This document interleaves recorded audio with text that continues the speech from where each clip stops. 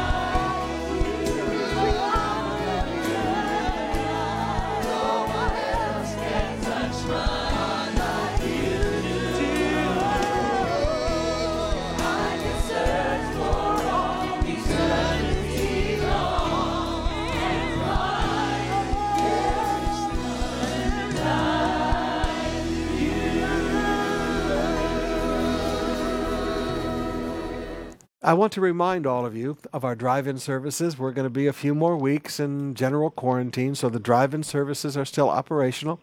Now, those of you that are seniors or those of you that have medical conditions, may I please encourage you already to just move into the Saturday drive-in service. That's going to be parang semi-permanent. Now, not eternal, but semi-permanent, okay? There'll be a day that this won't be necessary.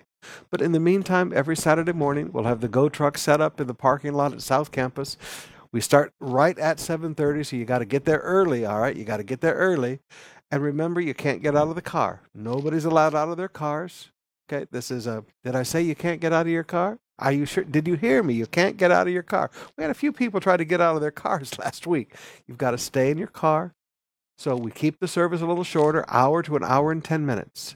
Now, Sunday, 7:30 and 9:30, we have two more services. These will be replaced by the main services when we get reopened. But again, if you want to come to these services, please contact your district pastor or your campus pastor and make sure they reserve you a slot. We only have about 200 places. And when you reserve a slot, please make sure you use it.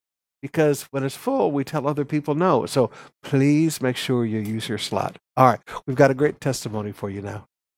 Hi, COP. We are the Hermel family of District 9, Parañaque. We're here to testify the goodness of God. Before the lockdown, I was able to sell a thermal scanner unexpectedly because this is not my line of business. I'm into real estate. But God is faithful to us. Even during this pandemic, He always provides for us. And as for me, I have a condo unit that we rent out as an Airbnb, and we thought that because of this quarantine, we will not have income. But because of the goodness of God, my Airbnb is fully booked until May. And my client is talk to me about whenever he's in town, he wants to book in my place. And thanks God, that's a blessing for us. As for me po, I work as a software engineer in a company in BGC, and I'm praising God because our management gave us very flexible work arrangements. They allowed us to work from home, and ayun, continuous po yung income ko. I never have to worry about where my salary is coming from because it arrives when I expect it to, and praise God po because we don't have to worry. We are provided for, and God is truly a faithful God.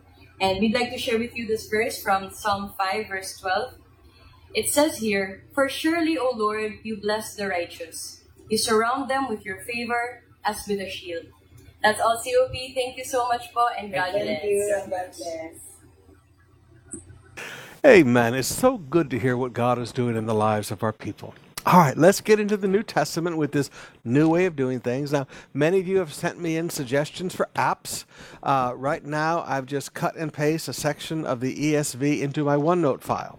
And you'll notice along one side, I have all the weeks because this is how I study every day. All right? But at the same time, there are other apps that you've been suggesting. Let me give you my favorite. My favorite digital Bible functioning inside of a iPad Pro is the ESV Digital Bible, and you put it into an app called Notebook, and it works very beautifully there. Everything, all of the hyperlinks, everything is just fantastic. Unfortunately, it doesn't work with our recording. So what I'm doing right now is copy paste into OneNote, and we just show you the big OneNote file. Though ESV Digital Bible will work in an app called XODO, but I'm still playing with that a little bit. So I'll just stick with what I know right now, which is OneNote. Chapter 19, verse 1. At about that time. Now, when you see words like this, you need to always highlight them. Why is that time important? Well, remember, Paul has just sent his chief lieutenants, so to speak, his closest companion, ahead of him into Macedonia. So basically, his right arm and his left arm is gone. And then there arose no little disturbance. In other words, we have a big fight. No little disturbance concerning the way. Now, when we talk about the way, we're basically talking about Christianity. So remember, when we talk about the way, we're not talking about a doctrine. We're not talking about a peculiarity of doctrine. We're basically talking about salvation by faith. All right? So this whole concept of a personal relationship with God, all of this is the way, access to God. Now, it begins to describe this fight for us. For a man named Demetrius, a silversmith, who made silver shrines of Artemis, brought no little business to the craftsmen. All right. So you have here what I would call the head of a guild, or the head of like a union. This is a guy who brought business to a lot of guys who did day work making these shrines of Artemis. Now, Artemis, that was one of the main temples there in Ephesus at that time.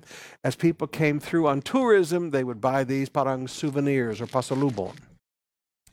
They gathered together with the workmen in similar trades and said, "Men, you know this from our business, we have our wealth." All right, so the source of the fight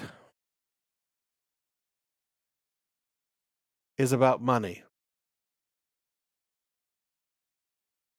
Men, you know that from this business, this making silver shrines of Artemis, we have our wealth.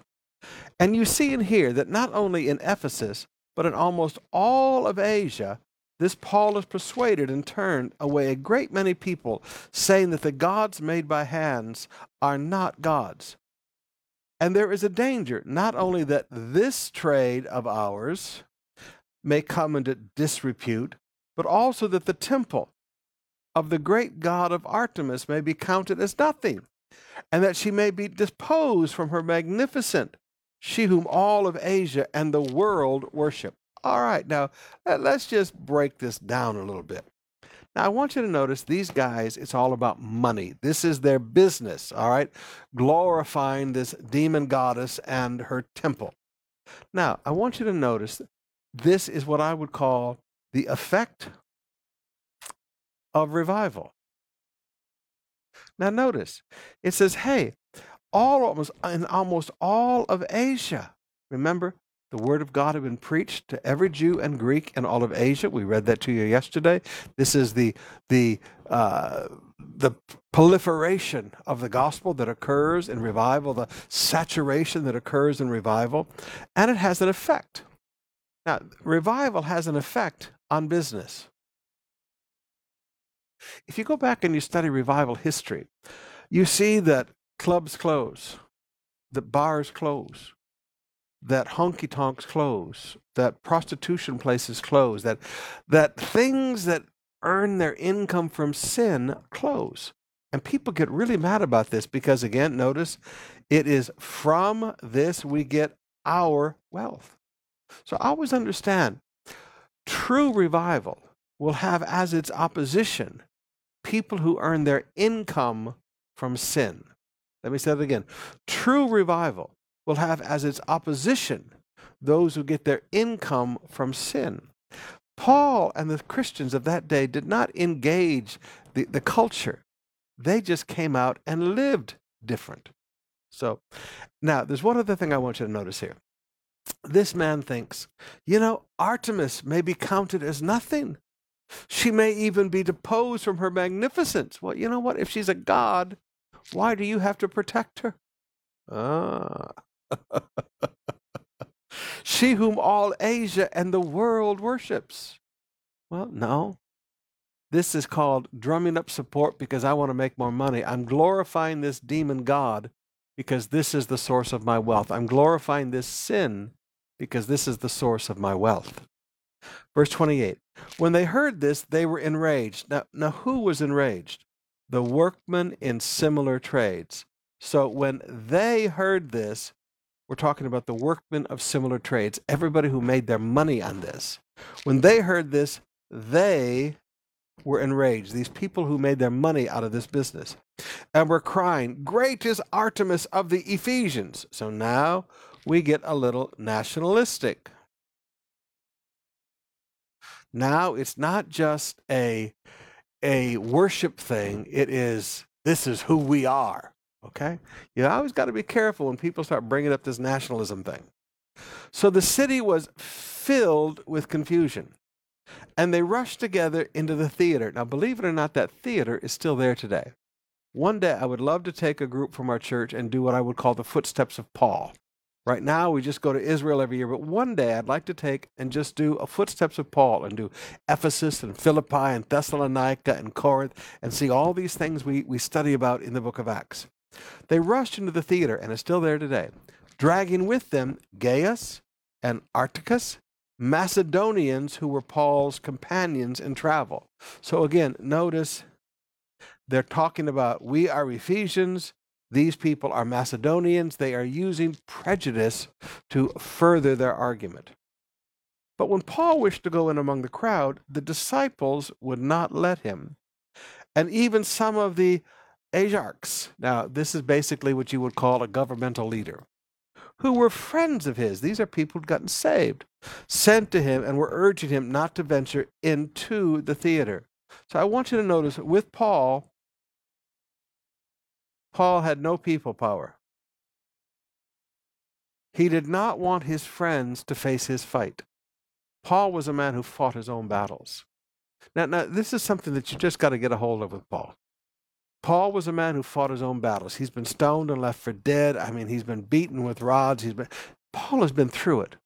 Paul is not a man who wants somebody else to fight his battles. Paul said, no, I'm going to go in there and I'm going to face this mob. I can't leave Gaius and Aristarchus in there. They're Macedonians. I will go in and face this mob. And his friends would not allow him in. Now, going back to the theater. Now, some cried out one thing and some another, for the assembly was in confusion, and most of them did not know why they had gathered together. Now, this is the characteristics of a mob. When people get all stirred up, when somebody has stirred up the emotions of a mob, everybody's there and everybody's angry and everybody's emotional, and they're saying all kinds of things, but they're all in confusion. And then you've got a whole other group, most of them, who don't even know why they'd come together. Now, forgive me. I've been around mobs all my life. I've been through them in Flint, Michigan. I've been through them in Detroit. I've been through them here in our own beloved nation. It's amazing how mobs are not a thing of unity. Mobs are a thing of total, unmitigated confusion and chaos. So mobs are chaos, mobs are confusion, and mobs are ignorance. And really, for most, they're there in ignorance. Young people, this is why I've always taught you to stay out of rallies and demonstrations. Because usually simple people like me and you, who don't even know why we're there, we don't know how to respond, and we're the ones that get hurt. This is the characteristics of a mob. Some of the crowd prompted Alexander, whom the Jews had put forward. Now, what in the world were the Jews doing there, okay? The Jews put forward somebody. They were there fighting the Jews. And Alexander, motioned with his hand, wanted to make a defense before the crowd. But when they recognized he was a Jew, remember, these people say we are Ephesians, nationalism. But when they recognized he was a Jew, for about 2 hours, they cried out in one voice, "Great is Artemis of the Ephesians." Can you imagine a chant for 2 hours? A chant for 2 hours. And this guy had nothing to do with what Paul was doing. These people hated Paul. And when the town clerk had quieted the crowd, he said, "Men of Ephesus, who is there who does not know that the city of the Ephesians is the temple keeper?" Now, see, these different cities had temples that they were the keepers of. That the city of Ephesians is the temple keeper of the great Artemis and of the sacred stone that fell from the sky. So probably we have a meteor here, okay? We probably have a meteor that has fallen from the sky and it became part of the traditions and legends of the great Artemis, all right? So these people felt that they had been entrusted to keep this temple and the stone that had fallen from the sky. Seeing then that these things cannot be denied, you ought to be quiet and do nothing rash. All right, so here we have the town clerk. Okay? This is a government official who stands up and says, "Listen, guys, it's time to calm down here. These things cannot be denied. You ought to be quiet, and number two, you should do nothing rash." Now, you have to understand, that under the Roman law, there were government officials in every city. But if the people of that city got out of control, these men would lose their jobs and the Roman military would step in and take control. Okay, again, you're dealing with a conquered nation under the Roman Empire. He continues in verse 37, "For you have brought these men who are neither sacrilegious nor blasphemers of our goddess." Okay, now we get to truth. Now there's something here that you just need to get a hold of. Paul and the church of Ephesus did not fight with the demon gods. Paul did not stand up every week and preach against Artemis. Paul did not open his Bible and say, all right, my series today shall be Anti-Artemis number 362, subpoint 5. That's not Paul. Paul preached Christ. Now, I want you to notice that this was so strong that even unsaved people recognize these Christian people here have done nothing sacrilegious. They haven't fought Artemis, and they haven't blasphemed Artemis. Now, sometimes as Christians, we want to go around and fight everything that we don't like. You know, that's not going to get anything done. But what gets something done is you preach Jesus. So I keep telling young pastors, stay on message. Paul knew how to stay on message. And by staying on message, in this city with this demon temple that people from all over the world came to see, and the stone that fell from the sky, and buy their trinkets to take home as pasalubon, the silver shrines of Artemis. Paul said, no, we're not here to fight with this. Just ignore it. Let's preach Christ. I like that. Then he's very clever. He says, if therefore Demetrius and the craftsmen, he said, I know who started this fight. If they have a complaint against anyone, the courts are open and there are proconsuls. Let them bring their charges against one another. In other words, he said, listen, if they've really got something to say, if Paul has really cost them money, then bring their charges. But if you seek anything further, it should be settled in the regular assembly. For we are really in a danger of being charged with rioting today. Now notice, if we, the town clerk, recognizes he's from Ephesus, the Romans will take over this thing. We are in danger of being charged with rioting today, since there is no cause that we can give to justify this commotion. Notice, no cause. So characteristics of a mob, no cause. They make up a cause, but there is no real cause that we can give to justify this commotion. And when he had said these things, he dismissed the assembly. Now, I would have enjoyed watching all these people just, they're screaming and shouting for 2 hours, and others walking out very quietly because a voice of reason has stepped in. Beautiful, beautiful truth. Now let's open up our hearts and spend some more time in worship.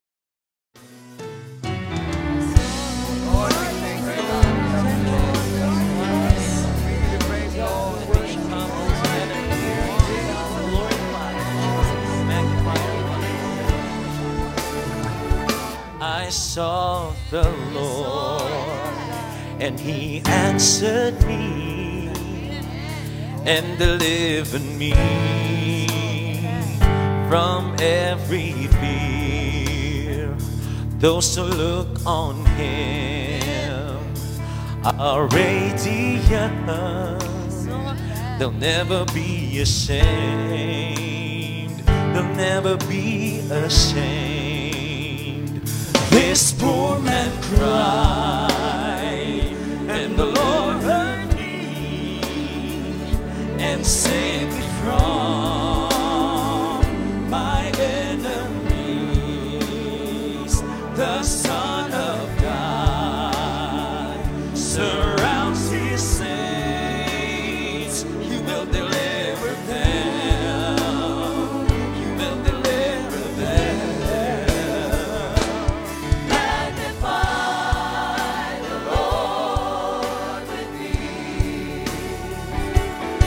Come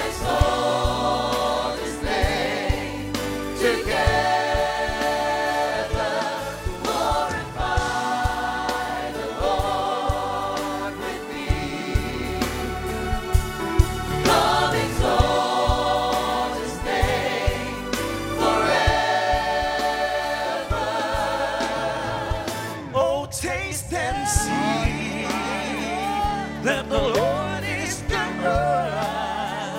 Oh, blessed is he, yeah, who hides in him. Oh, fear the Lord. Oh, all you saints, he'll give you everything. He'll give you everything. Magnify the Lord with me. Come exalt his name. Come and exalt his name. Glorify the Lord with me. Come exalt his name forever. Let's magnify the Lord with me. Come exalt his name together. Magnify the Lord with me. Come exalt his name forever.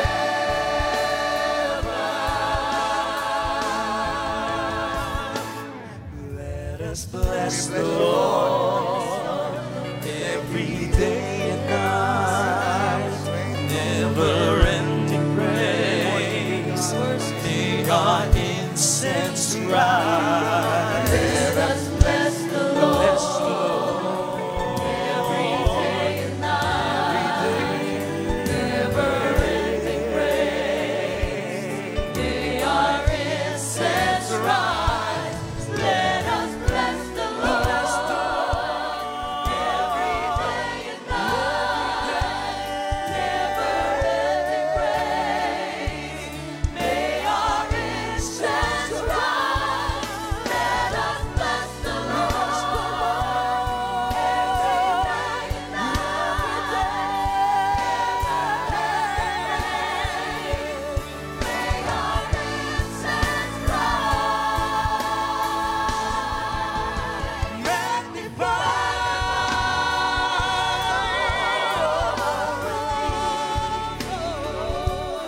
come exalt his name together. Glorify the Lord with me.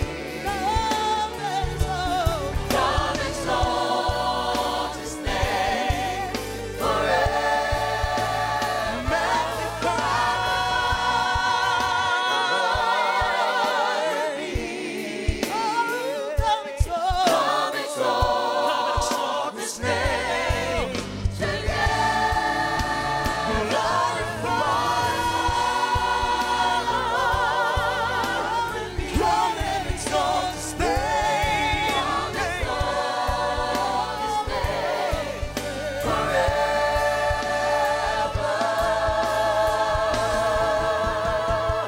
Oh, taste and see that the Lord is good.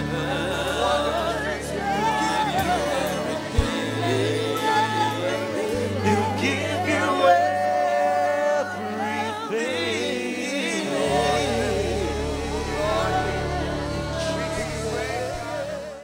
First Chronicles chapter 18, verse 1. After this, David defeated the Philistines and subdued them. So notice there's a difference between defeat and subdue. In war, you have to do both. And he took Gath and his villages out of the hand of the Philistines. And he defeated Moab, and the Moabites became servants to David and brought tribute. David also defeated Hadadezer, king of Zeboth-Hamath, as he went up to his monument at the river Euphrates. So as he went up to worship at this monument, David defeated him. David took from him 1,000 chariots, 7,000 horsemen, and 20,000 foot soldiers. And David hamstrung all the chariot horses, but he left enough for 100 chariots. And when the Syrians of Damascus came to help Hadadezer, the king of Zobah, David struck down 22,000 men of the Syrians. So, all right, we've got the Syrians that are involved. We've got this Hadadezer, the king of Zobah. And now verse 5 or verse 6. And David put garrisons in Syria of Damascus, and the Syrians became servants of David and brought tribute. And the Lord gave victory to David wherever he went. All right, now a couple of things I want you to notice here. In these ancient military battles, there is defeat, there is subdue, there is tribute that is brought and paid, but then there's also occupy. And David did different things at different times.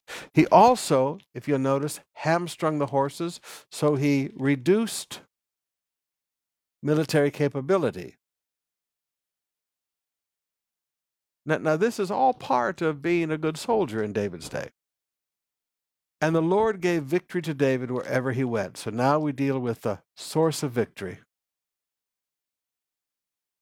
Victory is a gift of God. Now that's something each one of you needs to get a hold of. Victory is not an entitlement. Victory is a gift. God gave David victory. Now again, there are many Christians that look at victory and being victorious as an entitlement. But you have to understand, it's a gift of grace, just like everything else. And David took the shields of gold that were carried by the servants of Hadadezer and brought them to Jerusalem. And from Tibhath and from Kun, cities of Hadadezer, David took a large amount of bronze, and with it Solomon made the bronze sea and the pillars and the vessels of bronze. So I want you to begin to notice something here. David did not enrich himself.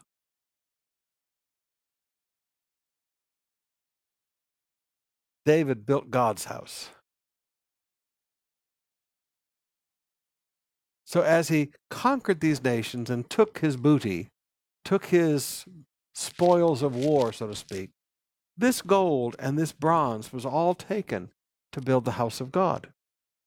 When Tou, king of Hamath, heard that David had defeated the whole army of Hadadezer, king of Zobah, he sent his son Hadoram to King David to ask about his health and to bless him because he had fought against Hadadezer and defeated him. For Hadadezer had often been at war with Tou, and he sent all sorts of articles of gold, silver, and bronze. These also David dedicated to the Lord, together with the silver and gold he had carried off from all the nations, from Edom, Moab, the Ammonites, the Philistines, and Amalek.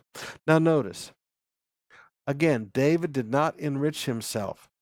He dedicated all of this to the house of God to build a beautiful house of God. Now, the other thing I want you to notice, this guy named Tou, he becomes David's friend when David conquers his enemy. So you have to understand, sometimes victory brings you new friends. So let's just make that note here. Victory brings new friends. And Abishai, the son of Zeruiah, killed 18,000 Edomites in the Valley of Salt.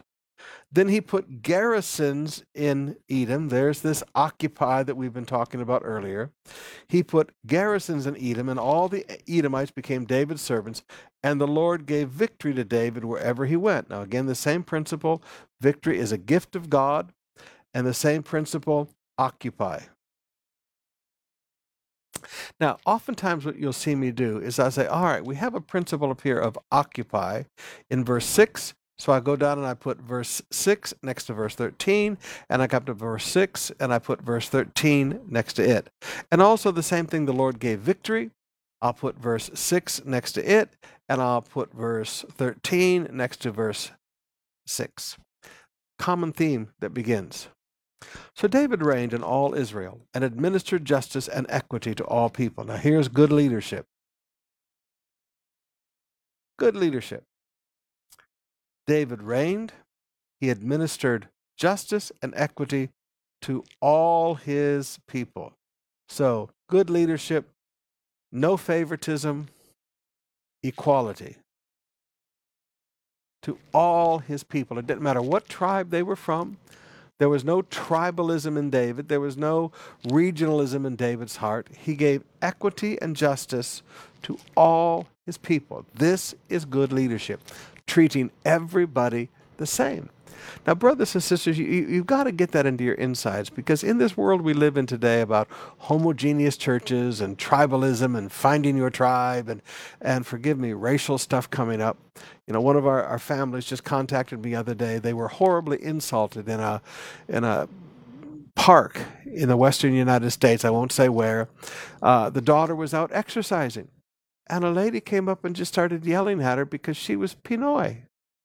Now, folks, in this world where prejudice and ethnicity and tribalism, I mean, please forgive me, that good leadership is what David did. Everybody got the same justice. Everybody was treated equally. And Joab, the son of Zeruiah, was over the army, and Jehoshaphat, son of Elihud, was recorder. So all right, we have the head of an army, and we have a recorder. A recorder is a guy who just took notes on everything that was going on. And Zadok, the son of Ahitub, and Ahimelech, the son of Abiathar, were priests. And Shavsha was secretary. And Benaiah, the son of Joadiah, was over the Karites and the Pelethites. And David's sons were the chief officials in the service of the king. Now, there's several things I want you to notice here. Oftentimes we see a listing of the, let's call it the top echelon of David's leaders. That included the head of the army, person who recorded everything, kept good records of everything. Spiritual leadership was very much of David's inner circle. Some of you businessmen, forgive me, you need spiritual leadership in your inner circle. The secretary, and then David's sons were chief officials. Now, businessmen, listen to me about this. Family must be allowed to be trained and to have authority and to excel. Now, many of you keep your children down. David did not. David let his sons stand at his side as his chief officials. Some of you businessmen, with your sons and daughters, forgive me, you still treat them like they're 15 years old. You can't treat them like that the rest of your life. I know, every mistake they ever made. But you know what? They have to grow and change too. You made a lot of mistakes when you were that age too. You need to get your sons and daughters at your side. Don't just promote them because they're your kids, but you promote them because they've been allowed to be trained, and you give them authority and you allow them to excel. You need to get your kids at your side. Chapter 19, verse 1. Now after this, Nahash, the king of the Ammonites, died, and his son reigned in his place. And David said, I will deal kindly with Hanun, the son of Nahash. Why? For his father had dealt kindly with me. Remember the principle in Proverbs that you are to be kind to your father's friends, or to the sons of your fathers. In other words, friendship, and if we had time, I would go look that up in Proverbs and write the verse down in here. Friendship goes 2 generations. When a father has been kind to you, you are kind to the children. And this was David's heart. So David sent messengers to console him concerning his father. All right, this was their purpose, was to console them. And David's servants came to the land of the Ammonites, to Hanun, to console him. But the princes of the Ammonites said to Hanun, do you think because David has sent comforters to you that he is honoring your father? Has not his servants come to you to search and overthrow and to spy out the land? Now, you know what? There are going to be people who will never believe good hearts. Now, the reason people don't believe good hearts is because they have bad hearts. Because this is what they would do. See, good men often get misinterpreted for their good actions. They're trying to do something good, but they are interpreted through the perceptions, hearts, and attitudes of other people. So Hanun took David's servants and shaved them and cut off their garments in the middle at the hips and sent them away, and they departed. And when David was told concerning the men, he sent messengers to meet them, for the men were greatly ashamed. They'd been humiliated. These were great men. And David said, remain at Jericho until your beards have grown, and then return. Now, Jericho is right at the base of the mountain. Go up to the top of the mountain, and you've got Jerusalem. When the Ammonites saw that they had become a stench to David, now here was a war that never needed to take place. Here was a battle that never needed to happen. These guys could have been friends. But when the Ammonites saw they had become a stench to David, Hanun and the Ammonites sent 1,000 talents of silver to hire chariots and horsemen from Mesopotamia, from Aram, Maach, and from Zobah. They hired 32,000 chariots, and the king of Maach with his army, who came and encamped before Medeba, and the Ammonites were mustered from their cities and came to battle. All right, you want to fight? All right. When David heard of it, he sent Joab and all the army of the mighty men. Now, he didn't send everybody. He just sent the army of the mighty men, okay? This is just a portion of David's military. He sent his greatest warriors, but he didn't send everybody. And the Ammonites came up and drew up in battle array at the entrance of the city, and the kings who had come were by themselves in the open country. And when Joab saw the battle was set against him in both front and rear, he chose some of the best men of Israel and arrayed them against the Syrians. Now, notice. Remember what we read about these mighty men. Some of them were good at taking out 1,000 people by themselves. Many of them had killed 300 people in one battle by themselves. So, I mean, these are your special forces, elite of the elite. The rest of the men he put in charge of Abishai his brother, and they were arrayed against the Ammonites. So he divided his forces. And he said, if the Syrians are too strong for me, then you shall help me. But if the Ammonites are too strong for you, then I will help you. Be strong. Let us use our strength for our people and for the cities of our God, and may the Lord do what seems good to him. Now, here's an incredible truth. Let us use our strength for the people and for the city of our God. This is a leadership heart. Let us use our strength for our people. You know, you have to decide what you're going to use your strength for. Do you use your strength for fun? Do you use your strength for sport? Or do you use your strength for the people of God? Now, there's a truth to meditate on today. Sometimes people laugh at me and they say, Pastor, all you do is work. I'm using my strength for God's people. I've been doing that for 40 years as your pastor, and I'm not going to change now. We don't use our strength for pleasure. We use our strength for the people of God. So Joab and the people who were with him drew near before the Syrians in battle, and they fled before him. All right, so the Syrians run away. Now remember, the Syrians had been the ones, these were the hired guys, okay? And when the Ammonites saw that the Syrians fled, they likewise fled. So, all right, they saw that the Syrians fled. So these were the hired help, and these were the employers. Now, when the employers saw that their hired help was gone, they ran too.